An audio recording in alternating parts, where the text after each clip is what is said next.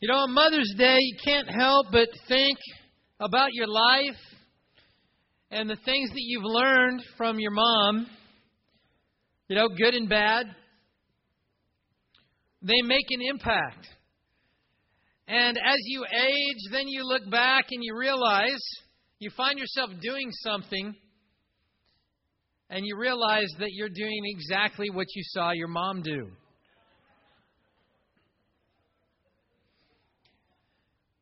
You know, mothers are nurturers, they're shepherds, they love, they take care, they have hearts of compassion. And God knew that kids needed a mom in their life. God could have brought Jesus on the earth any way He wanted. It was already miraculous what the plan He had was. But He said Jesus needs to have a mom. And He picked a very special woman that we're going to look at today and learn a few things from her. We're going to learn life lessons from Mary. And we're going to start over in Luke chapter 1. And Mary gets a personal counseling appointment with an angel, Gabriel. And in verse 28, it says, the angel went to her and said, "Greetings, you who are highly favored. The Lord is with you." Mary was greatly troubled at his words and wondered what kind of greeting this might be. You know, I would venture a guess that anything the angel said, you might feel that about. It'd be terrifying. It was not a scary message at this point. It was just positive. You're highly favored. The Lord is with you. You know, if the angel's going to tell me something, that would be a really great starting point. The angel said, "Do not be afraid. You found favor with God. You will be with child and give birth to a son. And you are to give him the name Jesus. He'll be great and will be called Son of the Most High. The Lord God will give him the throne of his father David. And he will reign over the house of Jacob forever. His kingdom will never end." So here's the message. Mary, you're going to have a son. He's going to be awesome. We're going to call him God. Now, we all have great visions for our kids. Remember hearing a comedian talking about becoming a parent. And he goes, you know, parents, he goes, you have nightmares. Then you become a parent and you have different nightmares. You know, and one night you have this dream and you see your son or your daughter going, "Yes, I'd like to thank the Nobel Academy." And then the next night you have a dream and your 30-year-old child saying, "Would you like fries with that?" And he says, you know, as a parent, you just never know what their life's going to be like. And here's the angel that says, "Hey, Mary, you're going to have a son. He's going to be pretty awesome. He's going to be great. Son of the Most High is what we're going to call him." Just incredible message. You think, what was going through her mind and her heart at that point? She says, "Well, how will this be? I'm a virgin." The angel said, "The Holy Spirit will come upon you. The power of the Most High will overshadow you. So the Holy One born will be called the Son of God. Even Elizabeth, your relative, is going to have a child in her old age. And she who was said to be barren is in her 6th month. For nothing is impossible with God." "I am the Lord's servant," Mary answered. "May it be to me as you have said." Then the angel left her. Which brings us to point number 1. Mary obeyed through the craziness. We cannot even begin to imagine what it took for those words to be uttered. "I am the Lord's servant. May it be as you have said." What humility. What faith. What an incredible heart. You read that response and you go, I see why God chose her. Say, what was at stake? Well, she was pledged to be married to Joseph. Now she was going to have to explain to everyone around when the baby bump started showing. You guys need to understand, I'm a virgin.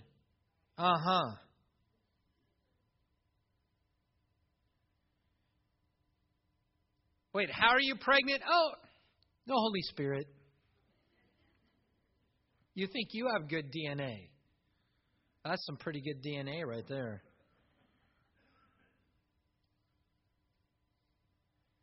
She was about to become a social outcast. She was to lose a relationship with Joseph. Women had very limited status in society at that point. Everything was at risk. It was a crazy command from an angel.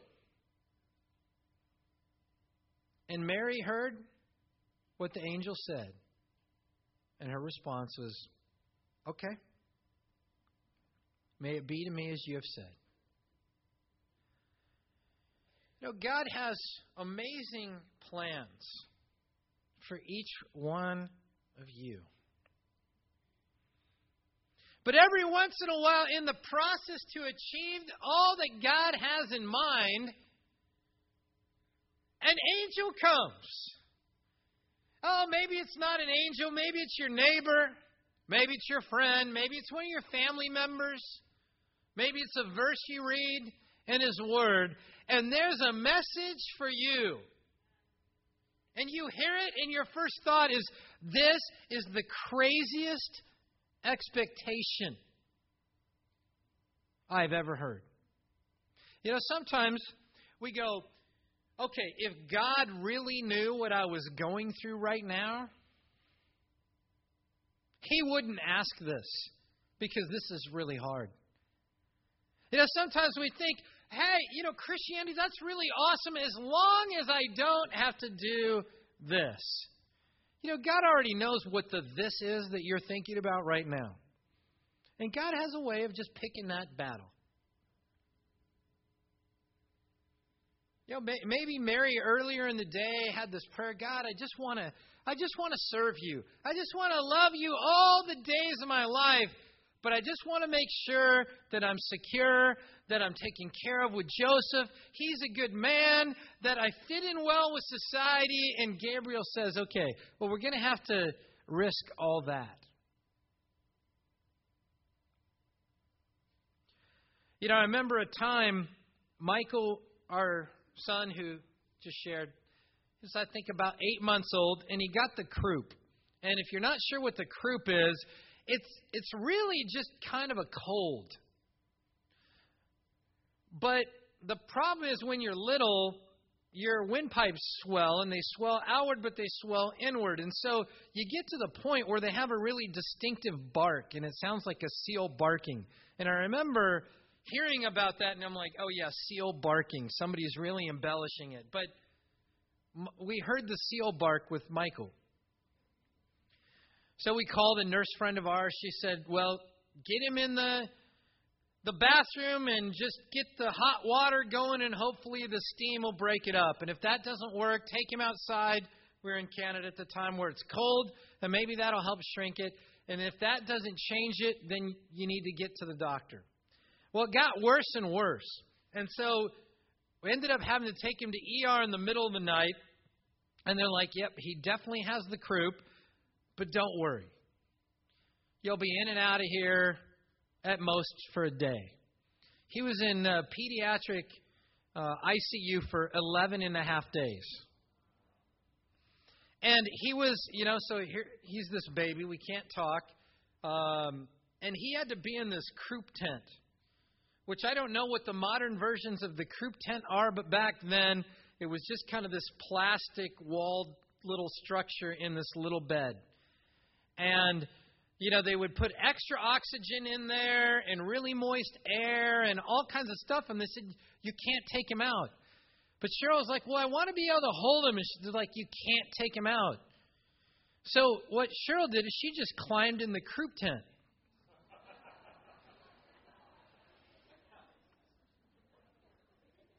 So she just rolled up with him in this little tent thing and just held him. So that way, the treatment continued and she was just there. I never got in the croup tent with Michael.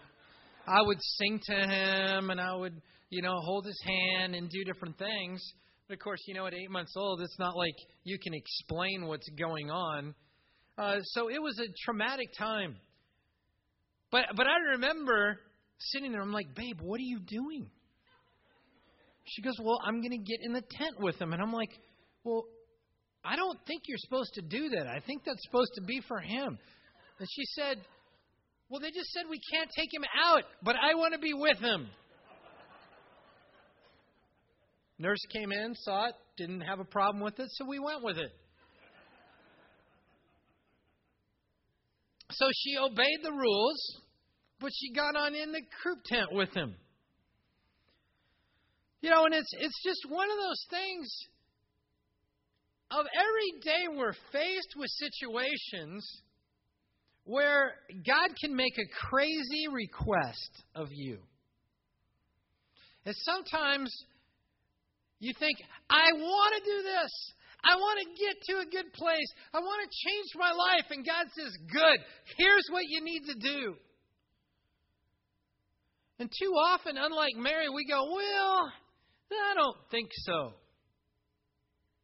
I got different plans. I mean, can you imagine if Gabriel said, for nothing is impossible with God? And she said, I pass.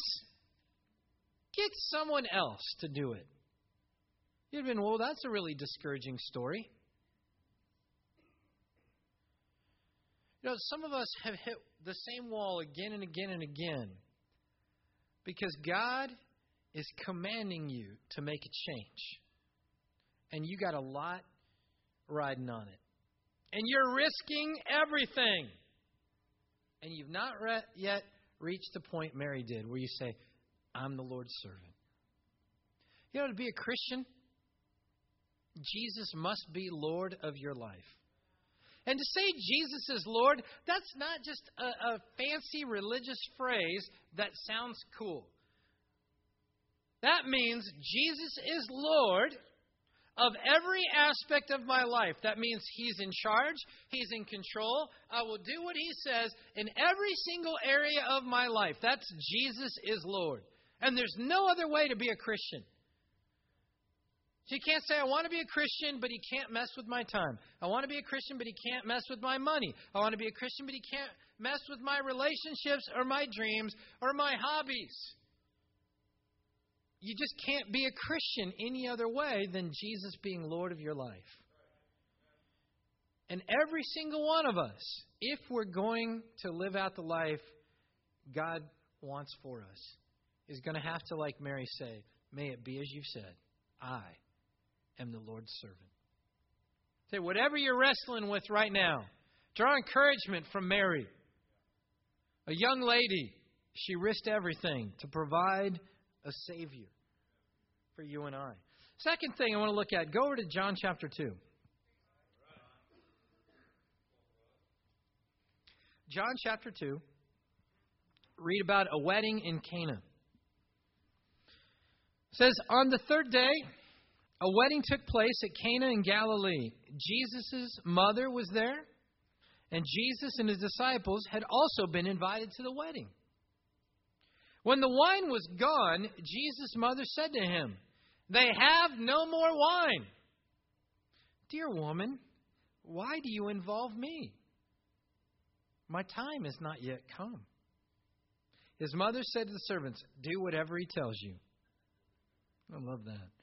Nearby stood 6 stone water jars, the kind used by the Jews for ceremonial washing, each holding from 20 to 30 gallons. Jesus said to the servants, fill the jars with water, so they filled them to the brim. Then he told them, now draw some out and take it to the master of the banquet. They did so. And the master of the banquet tasted the water that had been turned into wine. He did not realize where it had come from, though the servants who had drawn the water knew. Then he called the bridegroom aside and said, everybody brings out the choice wine first, and then the cheaper wine after the guests have had too much to drink. But you have saved the best till now.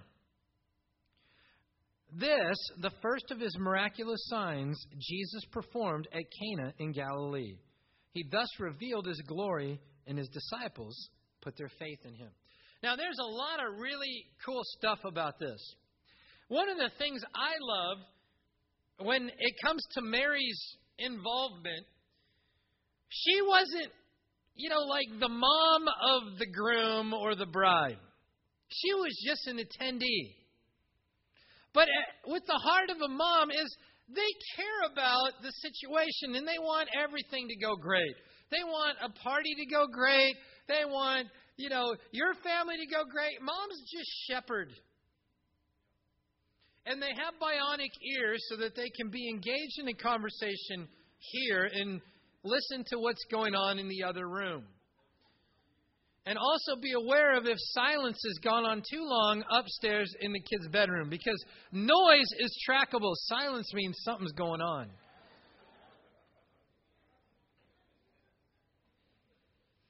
But so here's Mary. She's just an attendee at the wedding. And she's like, uh-oh. They're out of wine. Mary's like, I got an idea. And this is point number 2. Mary made Jesus fix it. We sing the song. Jesus, he will fix it. You know that one? Uh-huh. Mary started the whole trend. She's like, hey, son, they're out of wine. Why do you involve me? She just looks at the servants. Do what he says. Say, what was her plan? What was her expectation? She said, I don't know how. I don't know what the mechanism's going to be. But he will fix it. Said, you know what? Just do what he says. Now, later, as we read, it says this was the first of his miraculous signs. So it wasn't like Mary had witnessed all these other miracles and said, well, I've seen him do this and this and this, so I bet he could create wine. She just had that faith that Jesus could do something to fix it. And I love Jesus. If you're going to make wine, Jesus did not make, like 150 gallons of $2 chuck. I mean, he made 150 gallons of Opus One. He made the good stuff.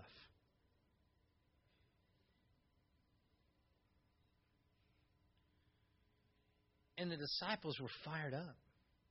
And it says, and they put their faith in him. See, Mary was just overseeing, just looking. She was just shepherding. But she said, I see a problem. Okay, I don't know what to do. Jesus is going to fix it. So how do you handle problems in your life? At what stage of the game do you get Jesus involved? How would it have read? We had a problem, and we went to every store we could think of, and they were all out, or they were closed. Or then I researched it, and I read all of the books on the bestseller list of what to do if you're at a wedding and you run out of wine. And I researched it. No, Mary said, just do whatever he tells you. For her, it was a simple faith. Hey, I don't know what to do, but he does. Just do what he tells you. So how many problems have we made worse in our life by trying to fix it ourselves?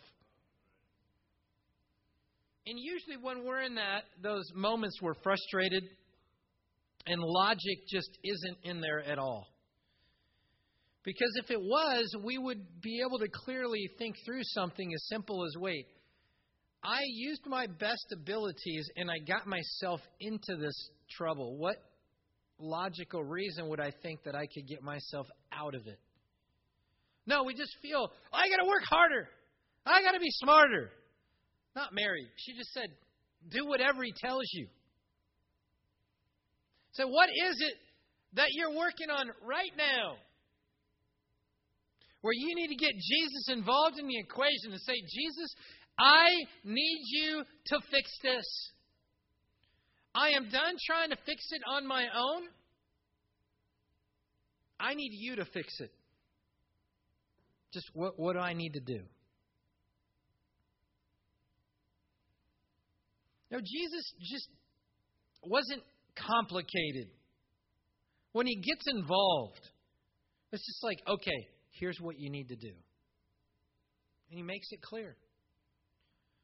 Too often, we have hit a wall again and again and again. And so the thought of a simple answer, we go, oh, that's really easy for you to say.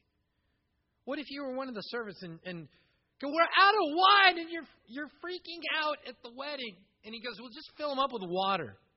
Well, what good's that going to do? Oh, easy for you to say, Jesus, just fill it up with water. Oh, yeah, that's really going to help solve our problem. Thanks, Jesus. Could have done that myself. No, they did it. And it solved their situation. Jesus can work all kinds of miracles in your life. Go, yeah, but I haven't seen it yet. Neither had Mary. But she knew enough to say, do whatever he tells you. You and I can draw courage from what Mary did and respond in the same way. Get Jesus involved right now in the fixing process of your life. Let's move on a little later in the book of John, chapter 19.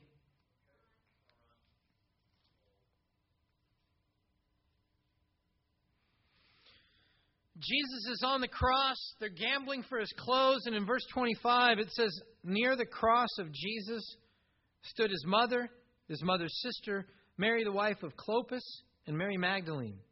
When Jesus saw his mother there and the disciple whom he loved standing nearby, he said to his mother, dear woman, here is your son.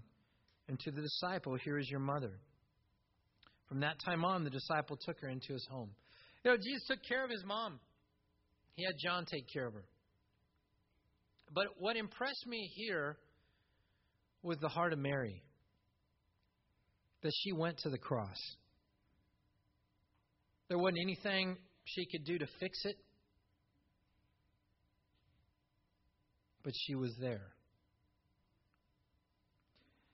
I was talking this morning with my mom, wished her a happy Mother's Day. And I was talking to her about the early days of my life and Mike's life too. And we were born May 24th. 2 pounds 11 ounces for me and 3 pounds 2 ounces for Mike. And Mom said, I did not get to touch you until July 11th. She said, you're in an incubator. And I was not allowed to hold you. I couldn't be around you. But she said every day I would come and I would just look at the both of you through the window. And that's all I could do. She said I wanted to be close. I wanted to be near. I wanted to hold you. But I didn't get to hold you until 6 weeks after you were born. You think, that's the heart of a mom. She'd go and visit every day. But didn't change our lives any. We didn't know she was there. But the heart of a mom is, I want to go and be there. I want to be a part of it. I can't do anything about it. And it's hard to watch. But I love my kids.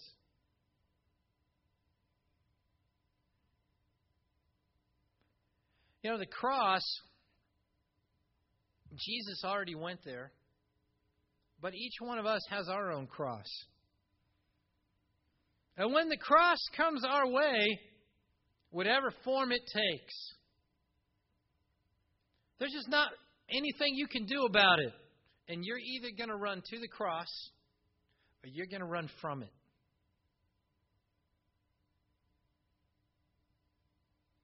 So how are you wired? You see, the heart of a mom is not, oh, I can't bear it. It's like, I don't want it. But I want to be there to support the situation.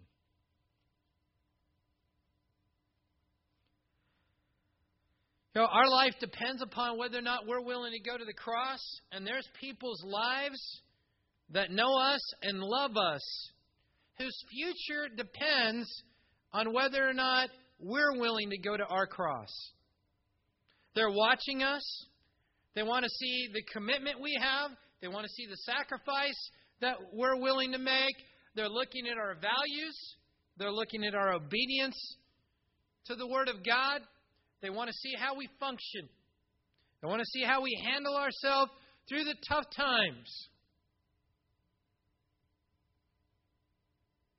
And they're going to learn what their future holds based upon your cross.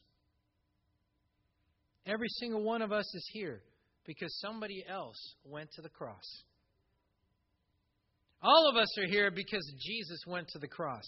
But God has used people in every single one of our lives. You know, sometimes as a minister, people go, well, I think you can just figure out salvation on your own. Do you realize that's just not in the plan of salvation? Nobody became a Christian on their own. Even Saul. He had a personal counseling time with Jesus. But when the question got asked, what shall I do, Lord? He goes, go to Ananias. He'll tell you. Jesus could have just told him right then and there. But God says, no, people are going to be involved in your salvation process. We're not going to make it on our own. We've got to be connected through people. Say, Mary went to the cross. She suffered and she sacrificed. As she saw her son die a torturous death, just to say, I'm with you. And each one of us have a cross to bear. And I pray like Mary, we will run to it, not away from it. The final thing I want to look at Mary, go over to Acts chapter 1. Jesus has been raised from the dead. He told his disciples, go to Jerusalem and stay there until God pours out this really amazing gift.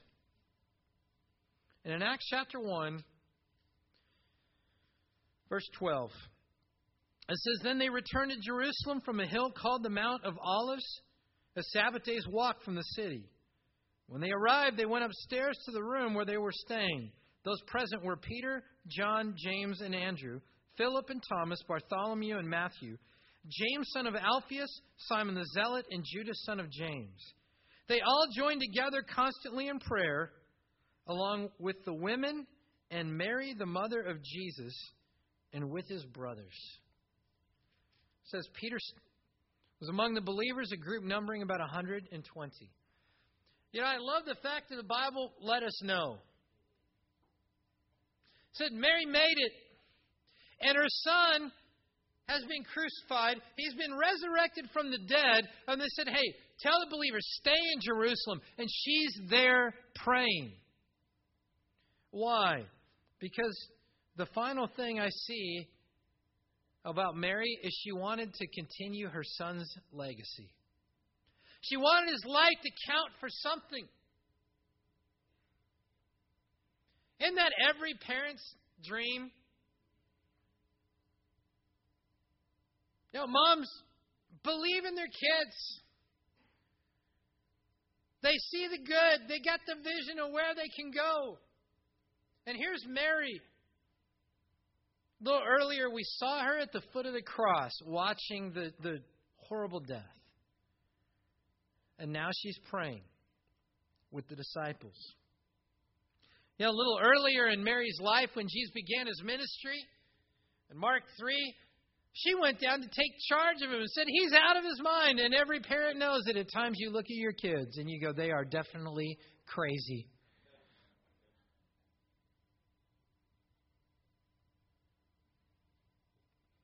But Mary responded. And Mary wanted to pass on the legacy of her son. So if the entire future impact of Christianity depended on you, what legacy would be left of Jesus? You know, it's awesome to have a great-sized church family, but you know what the danger is? Is we can attend and go, well, I just hope everybody else passes on the legacy. I mean, if I don't, it's really not going to be that big of a deal because, I mean, look around. There's 250 people in here. Somebody will do it. And we can stop taking responsibility to pass the message on. Each one of us has a role to play in the future legacy of Jesus. We need to be praying. We need to have a vision of what God's going to do so that His life lives on and on through the impact of our hearts. And we learn that from Mary. You know, Mary was an awesome mom. She was not perfect, but she had an incredible heart. She had the humility to obey through the craziness. She had the faith to make Jesus fix it. She ran to the cross instead of away from it. And she wanted to carry forth His legacy. I pray that each one of us, as we go from here, as we celebrate Mother's Day together, we'll think about Mary and her heart, and we'll be challenged and encouraged to imitate in our own life as we pass on the legacy of Jesus from here. Let's stand as we close in a final song.